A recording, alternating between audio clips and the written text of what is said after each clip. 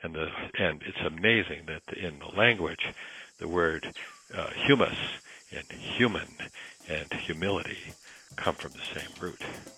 And so to be humble means to be grounded.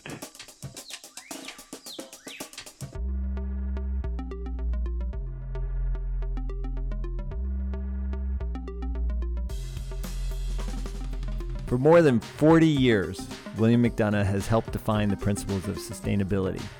He's an architect, product and material designer, and a global leader in sustainable development. And he's currently chair of the World Economic Forum's Meta Council on the Circular Economy.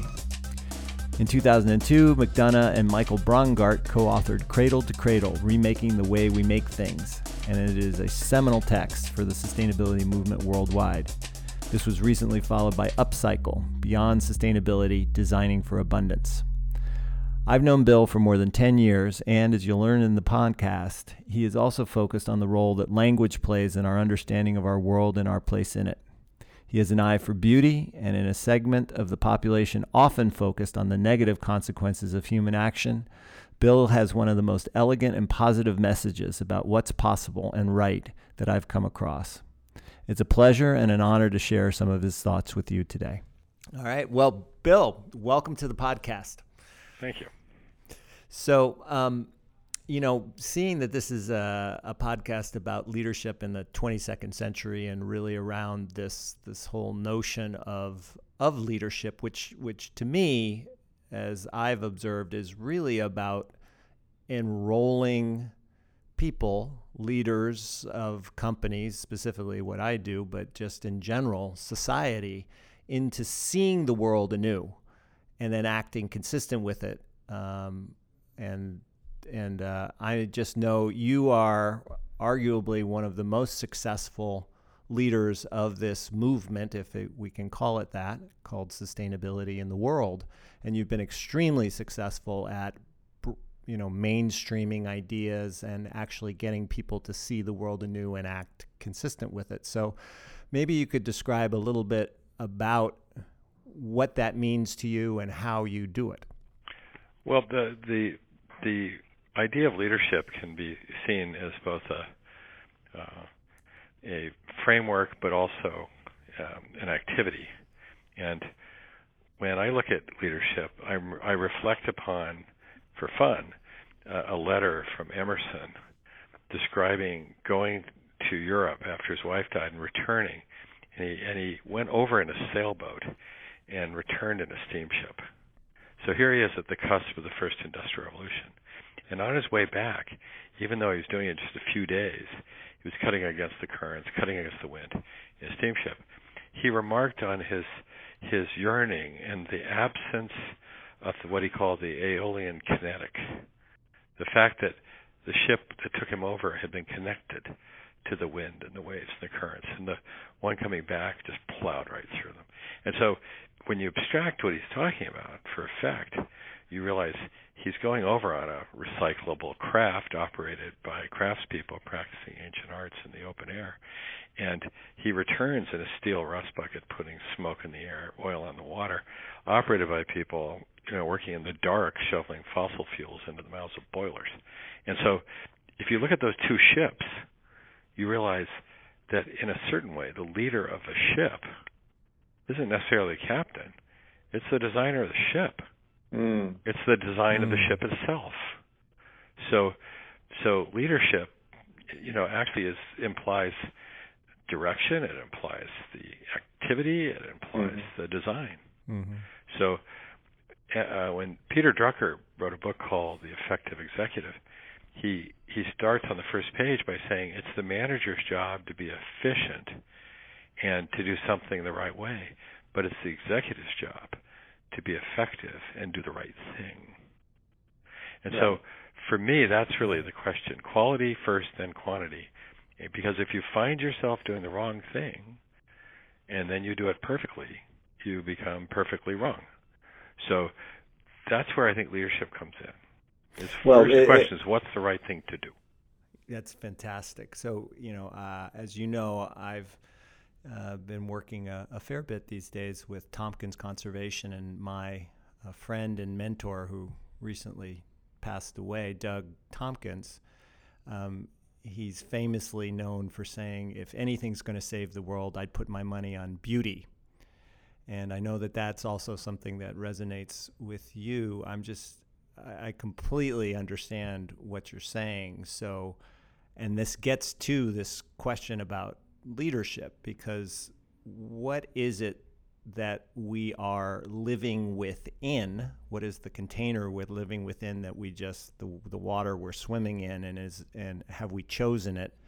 And then the question then becomes, well, what is the right thing, so to speak, and what is it that we can create that is beautiful and that is consistent with, health and vibrancy and the language of beauty and positivity, which I know you're also a big advocate of.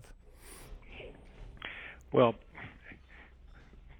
there's some obvious questions, like how could something be beautiful if it destroys children's health or the environment? Yeah. Kind of an obvious question. But beyond that, you get into some fascinating things, I think. One of my favorite talks was Murray Gell-Mann's talk after winning the Nobel Prize in Physics for discovering the quark. And here's a theoretical physicist getting up on stage, I think he was at Stanford, and he said, we have discovered, this is equivalent to what he said basically, was we have discovered something very interesting in theoretical physics, which is that the more and more beautiful a mathematical formula begins to appear, the more and more likely it is true. Wow, this is Aristotle meets Plato. And so the notion that we would work with number and then we would find art and beauty is really quite astonishing. So as we look at a world that is so focused on statistical significance, and even the notion of artificial intelligence and the idea of artifice, and then the question of what is beauty and artifice, and then is it clever? Is it smart? Is it intelligent? We have smart things, smart buildings, smart city. We have, artificial intelligence, which is statistical significance, which makes us nervous because how do we instruct those machines with values and the right, the wrong, and the search for beauty? So I think there's a new sense of this too that understands that beyond statistical significance and artificial intelligence, there's something about a cultural significance, a native intelligence that we might call natural intelligence. So we have artificial intelligence and we have natural intelligence. And natural intelligence is what the world tells us is intelligent. It's so ancient that it becomes an opportunity to move beyond the idea of smart to the idea of wise. Mm. And once we get to wisdom, we start to see the beauty, the deep beauty of thousands of years of culture and millennia of culture building on millions and even billion years of evolution. And so it's kind of funny because when we design buildings today, we hear in architecture, of course, that form follows function, but that's Louis Sullivan. But we'd like to think perhaps form follows evolution, but actually today form follows parking.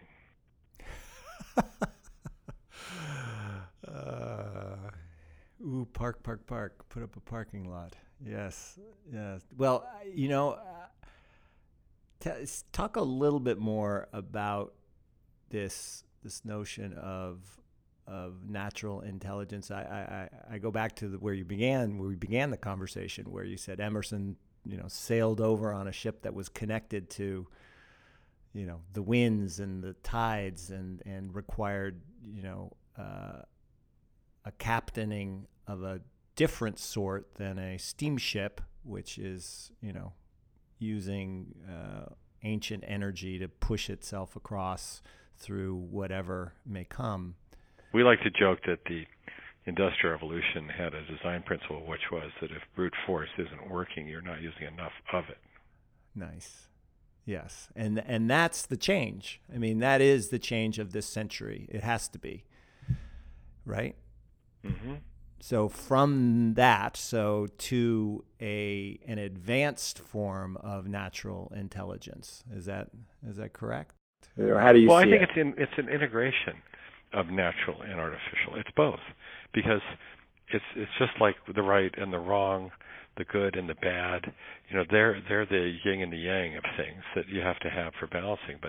But if you look at those two things and then you flip to the issue of value instead of values, then you find there's another set of these diodes, which are the less and the more, right?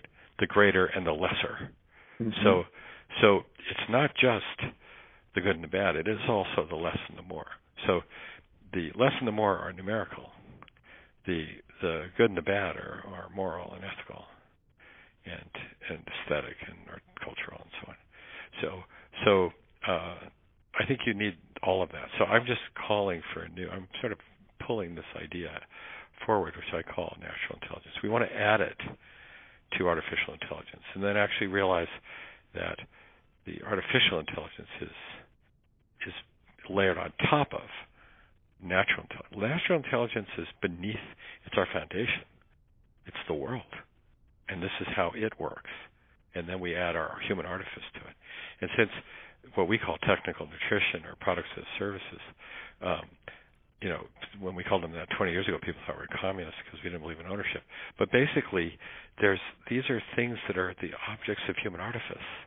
And that if we design them to act the way the natural world acts, where waste is food, and we eliminate the concept of waste. And it's even exuberant. I mean, cherry blossoms everywhere in the spring, just in case one of the seeds happens to germinate somewhere. What an exuberant expression of hope and beauty, because we love the cherry tree, and then the leaves decompose, and we get back to work, and one other cherry tree might show up somewhere. Some bird drops the seed. So it's fabulously gorgeous event to get replication. Beautiful. But it's naturally intelligent. And so this idea of artificial intelligence has taken us to this notion of the world of scarcity, or even in trading, to a world where we've got the creation of the creation of the perception of scarcity, where none exists. And in fact, nothing exists.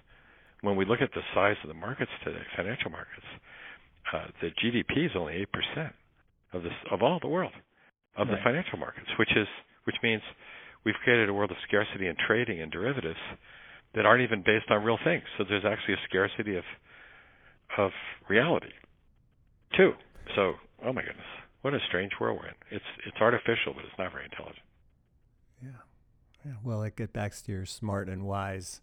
There are a lot of intelligent people in the smart sense who can do a lot of things, but the wisdom seems to be in short supply, I'm afraid. So, well, tell me, speaking in terms of distinctions, you've recently started to outline a new way to think about carbon, and in fact, I think you wrote an article in Nature that says the new language of carbon. Maybe describe a little bit what you mean by that. It made me sad to hear a prime minister describe his country, a beautiful country, as wanting to become carbon negative in order to be a good country.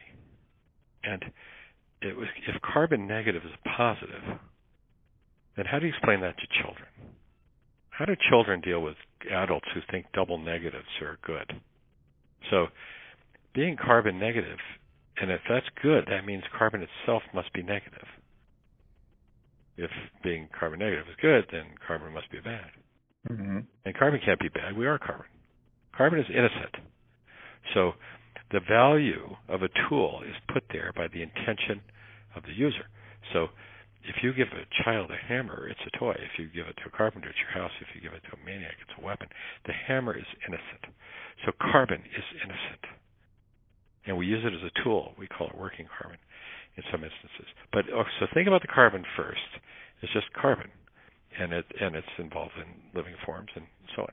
So carbon negative as terminology would have to refer to human behavior. So the negative is the behavior.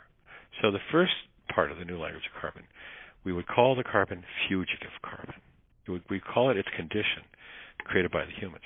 So that's fugitive carbon. So if it's in the atmosphere as carbon dioxide, for example, or methane that have been released beyond natural levels and so on, that could be carbon negative behavior because it's a toxin. A toxin is a material in the wrong place, wrong dose, wrong duration, and, lead in the water. And you don't go around saying, I'm going to reduce my lead by 20% by 2020 for these children. You wouldn't say that. Lead's a toxin. You go to jail for this. And you just say stop. So that's the first thing. Fugitive carbon relates to the atmosphere. Or it could be fugitive carbon in the form of plastics in the oceans. They've gone fugitive. Wrong place, wrong dose, wrong duration. Plastics in the ocean. Equal in weight to fish by 2050. Imagine. Fugitive. So fugitive carbon. Then in the middle we have durable carbon, which is a limestone mountain sitting quietly, or plastics being recycled continuously, or a wood beam holding up our ceiling for 1,000 years. So durable carbon. And that would be carbon neutral behavior and renewable energy and so on. And then there's living carbon, which is carbon in soil, accruing carbon from the atmosphere into soil, into plants, and so on. So that would be carbon positive behavior. So, and that's the restorative act of restoring the biospheres. So, anyway, that's the new language of carbon. Working carbon that was living would be agriculture. Working carbon that's durable would be plastic bottles or wood in use. And then working carbon in fugitive form would be burning it for energy or something like that. And how is this being used today, or thought of again in the context of people seeing things differently and then taking action accordingly? Well, I've been delighted to see it be picked up here and there. It's sort of like cradle to cradle. It was called by an English professor recently, discovering the obvious, and they're using it to teach rhetoric. Because the point was, you read the book, 4 hours later you say, well, that was obvious. Separate the world into biological, technical metabolisms, and the technical ones are products and services, and you have end of use instead of end of life, of course. So, that's obvious. But then you realize it wasn't obvious till you read the book. And so that's rhetoric. You made an argument, and there it is. So it takes years and years before people sort of realize it's normal to think that way, which is fun to watch, especially when you create it. But the same with the language here. I've been really surprised in the last year since the article came out, published as a commentary by Nature, because they said we're not going to peer review this because it doesn't require that. It's just a new language to explore. And so it's really fun to watch the plastics industry especially understand that we have to design these as durable goods that get recycled across generations. It cannot be burned for energy. Waste to energy is still carbon in the atmosphere. And then the detritus, the plastics in the ocean are a disaster. And so this idea of fugitive carbon is fundamental. It's just obvious. And it's very hard for someone to say, well, that's good, right? Whereas you can say that living carbon essentially is a good because your children are living carbon. So regarding, what you're quite well known for, and I know you're involved in many, many different activities surrounding, let's just call it the circular economy or cradle to cradle specifically, this concept that you just talked about. Maybe tell us a little bit more about the genesis of the idea that led to the book, that's really led to a movement all over the world, and what you're working on now. Well, I think the story really does, for me, start as a baby in Japan, listening to farmers collecting our sewage. We lived in a traditional Japanese house. And the farmers would wake us up at night to collect the sewage, and my mother would sing songs to us to put us to sleep. And I always thought that the poop and the cities and the farms were one organism, because this stuff came back to us as food. So waste equals food. So I remember as a baby thinking cities and farms are one thing. I still do. So then, as I went to college, coming from Japan, I was very curious about Hiroshima, and I was very curious about why Einstein, if he was the smartest guy in the world, was so afraid. So when I got to college, I asked my physics professor if he could explain to me how Hiroshima could disappear in seconds. And he said, read the special theory of relativity and solve this formula. So it was E equals mc squared. And I couldn't do it, and I was very frustrated. I'm a college freshman, and I can't do this. And then I watched the fire burning, because I was at Dartmouth. We were in New Hampshire, and we have trees up there. It was 1970. So the log burning, and I'm looking at it going, this is entropy. This is chaos. Everything goes to chaos, never to return. It's a law of physics. And so I went to the library trying to look for negative entropy. What's the opposite? And I couldn't find it. And then when I got back, I realized that the log had to be negative entropy. Right. And then I realized that biology, I was in the wrong library. I was in the physics library looking for biology. So it was biology. We didn't have Google. It's much easier to do this kind of thing now. But anyway, then I realized that is biology. And so when I look at E equals mc squared, that's physics, E, and math, chemistry, if you want to pick it, which means that if c squared is as big a number as you can imagine, then if m is in any way a positive, like one hydrogen atom, then E is almost infinite, and that means, boom, there's the hydrogen bomb. So the question becomes, can we design with E, M, and the B, I guess, life? And so I thought, well, what if you think of the sun as energy, and the photons come to the Earth, and that's nuclear power, and then we have a rock in space is dead with water on it, and that's the Earth, and that's M, and then all of a sudden you combine the photons with carbon from the atmosphere, water from the ground, and so on, and all of a sudden we have biology, and the Earth gets covered with soil, and the soil is the source, and it's amazing that in the language the word humus and human and humility come from the same root. And so to be humble means to be grounded. Isn't that something? So I decided at that point, if I ever went into the arts or ever became an architect, I would design buildings like trees. So because then we would collect photons and we would create negative entropy. We'd have order out of chaos. How beautiful. And it comes out as these fractal forms that are so exquisite, etc. So then I decided that I did turn into an architect. And then when I was doing these kinds of buildings, then I met Michael Braungart in 1991, a chemist, and all of a sudden, there we were, looking at the world as two metabolisms: biological metabolism, right, technical metabolism. And then we built on that, and so it built into this notion of cradle to cradle, which first says healthy, safe things. Number one, that healthy and safe for the environment and for people. Number two is circular economy and material reutilization. That's what we describe. And we start saying that's when you look at products and services. That's when you look at what to redo, the reuse issues. But you see, it's really important to understand that now that circular economy is becoming a touchstone for so many people. We're very happy that we're credited with this.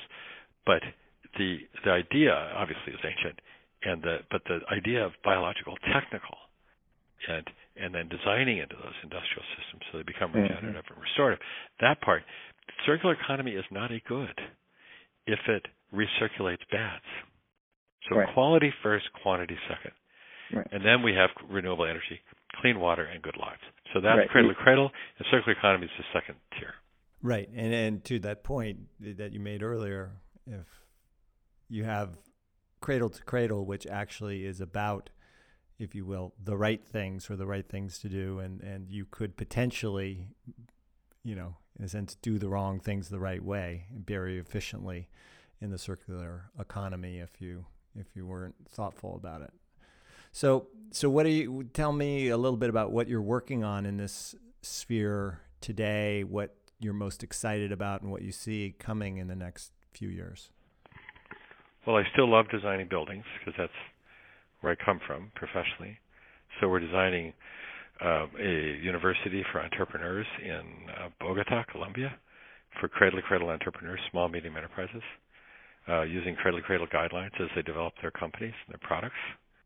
So for the young people especially, that's exciting for them as they move out. And I think we're advising a lot of people in startups and things like that, and hubs for people so they can use these principles as they engage in their business. That's exciting. Where we just, we did finish designing NASA's space station on Earth. That was fun. And that's great to work with the rocket scientists and design a building. This project we're doing in Netherlands, Park 2020, is sort of circular economy central, and it's designed with cradle-to-cradle materials and buildings that are designed for reuse, so they can be converted to housing in the future. They can be disassembled for parts and sold as commodities. So they're intergenerational, beneficial design, and we're building it there, and that's all fun.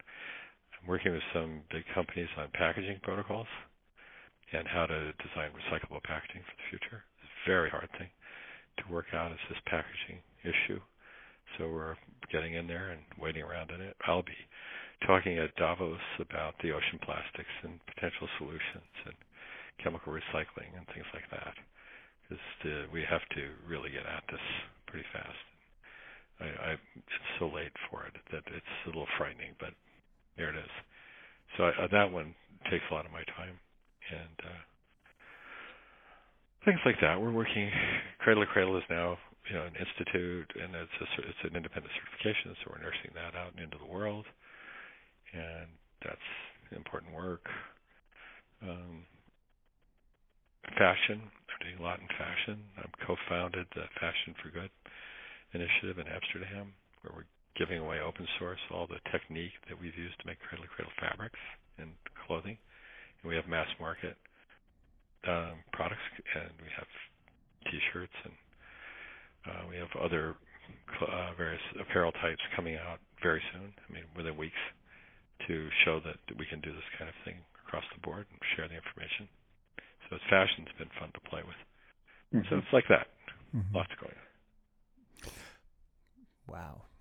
So back to the packaging work that you're doing, and how you talked about ocean plastics, and it reminded me that so much of this next, let's just call it the next generation of projects and activities are really about system modification, or system evolution, probably is a better way to describe it, in that you go back to, I think, a core principle that you speak about, which is the design of the system itself. And most of these systems certainly weren't designed in this century. They were designed a long time ago and just evolved somewhat willy-nilly, and then we act consistent with the way it is, rather than starting with, if you will, a fresh sheet of paper and saying, okay, given beauty, given what we want to accomplish and how to bring this into, if you will, harmony with the natural systems, how would we design this? And so much of our work continues to be working at the kind of the system change or the system evolution level.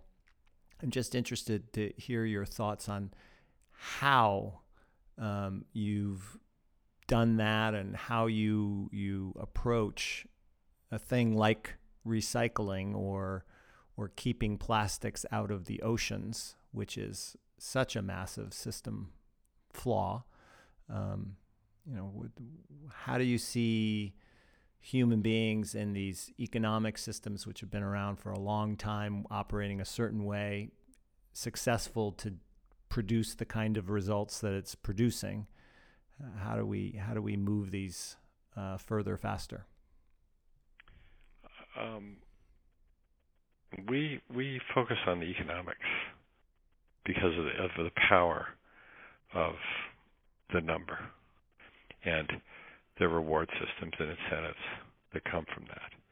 I think a lot of people, inherently have a desire to make the world better. A lot of people have a desire to make the world more fair, whether it's for their own purpose or for someone else's. But there's an inherent sense that things should be fair. And so those things are really, really great. But the lever that affects the world the most, I think, is the economic lever. So I think our job, it's like Leibniz said, if it is possible, therefore it exists. That's philosophical. And so our job is to understand that, because we design and we're visions. Our job is to be visionary, remembering that visions without execution are hallucination. So the execution becomes critical, and the execution is accompanied by economic vitality to encourage people at a very visceral level to follow this lead. So we see our main job but make things exist so they become possible. Mm-hmm. And that's really what we've done. So when we talked about products as services 20 years ago, and washing machines as a service or lighting fixtures as a service, when you now see that these exist because we made them exist, and then other people can go, oh, I get it, and then they can do it.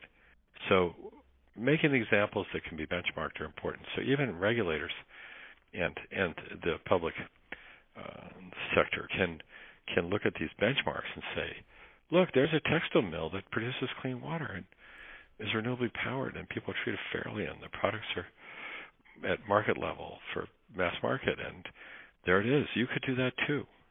It's so much more powerful than saying to somebody, you're bad, be less bad, or we're going to poke you with a stick. So our approach to this is you can do carrots and sticks, as they say, and our job is to create carrots big enough to use as sticks. I may quote you on that. That's fantastic. Yes. No, that's great. So as you look to the next, let me start again. A lot of people in our world, our peers, are quite disheartened by the current state of the political system in the United States, and around the world, the current state of consciousness around these sorts of issues at a mass scale, and in fact, in certain pockets, the outright resistance to science and facts and the, if you will, the underlying principles of this conversation. And I think indeed the work both you and I do, and many other people do, how do you see it unfolding over the next, 3 to 5 years? What gives you hope, or what gives you? I know you're a very optimistic, positive person, having spent a lot of time with you. How do you get up in the morning in the face of what it seemed to be incredible odds against the realization of many of the things we've been talking about? I think I've had the fabulous benefit of people who share with me. You share your things with me, for example. And so that gives me, immense hope, because people share great ideas, they share their goodwill, resources, and so on. So, when I look at a glass, I don't see it half full or half empty. I just try and look at it clear-eyed and say it's always full of water and air. So the glass is full. The question is, how do we share it? How do we make sure it's clean and delightful? So the question is really not is it half full or half empty, but if we want more to share, then we need a bigger glass. Because if you fill a glass to the brim, it'll spill. And so it's like it's referred to in all kinds of texts, ancient texts, that if you keep sharpening your knife, it'll blunt. So I think that our job is to be optimistic, because we're designers, and designers are inherently optimistic by their nature, because our job is to make the world better. So it's what we do. So we have to be optimistic because we are optimistic. It's what we do. Well, good. Well, Bill, thank you so much for spending a little bit of time with us today, and really, really appreciate the work you do in the world, and just who you are as a person. I know, we didn't really get into, the forums that you work in every day and how much schlepping you do and whatnot, but I'm glad to know you, and I'm glad to know you're out there in the world, bringing this conversation to the world. So thank you. Same to you.